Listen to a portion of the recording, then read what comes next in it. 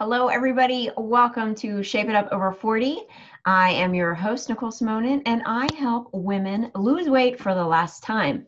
If you missed the last two episodes, you are going to want to go back and check them out.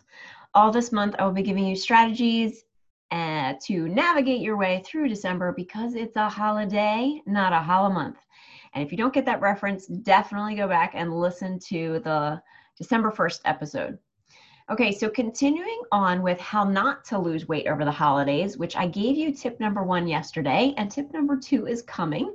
So if you have decided this December is not the time to focus on losing weight, and you've decided instead you might as well enjoy the season, because there's also this whole COVID thing, not just because of the holidays, and you've decided to make the holidays your time to gain weight. I have great news for you. It's super easy to gain weight over the holidays.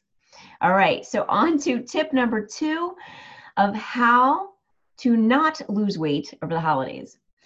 So tip number 2 is make sure you are ravenous before you go to any holiday parties. In fact, it's probably best if you don't eat all day before the party. This way you can be sure you're going to overeat as soon as you get into that door because you are so hungry and you're really going to do some serious damage at the dessert table. To get the biggest bang for your buck, be sure to eat plenty of the hors d'oeuvres that are highly fried and the highest in calories. I would also recommend the puff pastries and the pigs in the blanket. Also, don't forget to socialize by the food table so that you don't burn any extra calories walking back and forth, and you can really reap the rewards of mindless eating. So I hope you can hear my sarcasm in this whole tip that I'm giving you. Same thing from yesterday. But seriously, mindless eating is for real, especially if you're in a social situation. You might be nervous or feeling self-conscious around other people, and you will always think eating is the answer to ease your uncomfortableness. There is something about not eating when everyone else is. So next time you go to a social event, I want you to try this out. So I'd love for you to eat before you go to the event and see how uncomfortable you will be when you don't eat when everyone else around you is.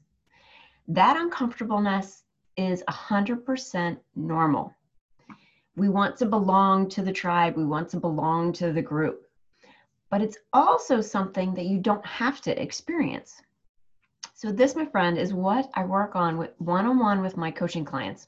We work together and we dive deep into what's holding you back and how to take action to get your results. You don't have to settle for the body that you're currently in, and you don't have to white knuckle it all the way to becoming fit and healthy. You can get healthier, be more fit, and feel more comfortable in any social situation, whether it's an office party, a wedding, or a holiday event. If you want guidance on how to move the needle on the scale in the direction you want it to go, join my one-on-one coaching. Go to shapeitupfitness.com/chat to get started. Okay, so this is it for today's episode. Stay tuned for tomorrow for tip number 3. I'll talk to you then.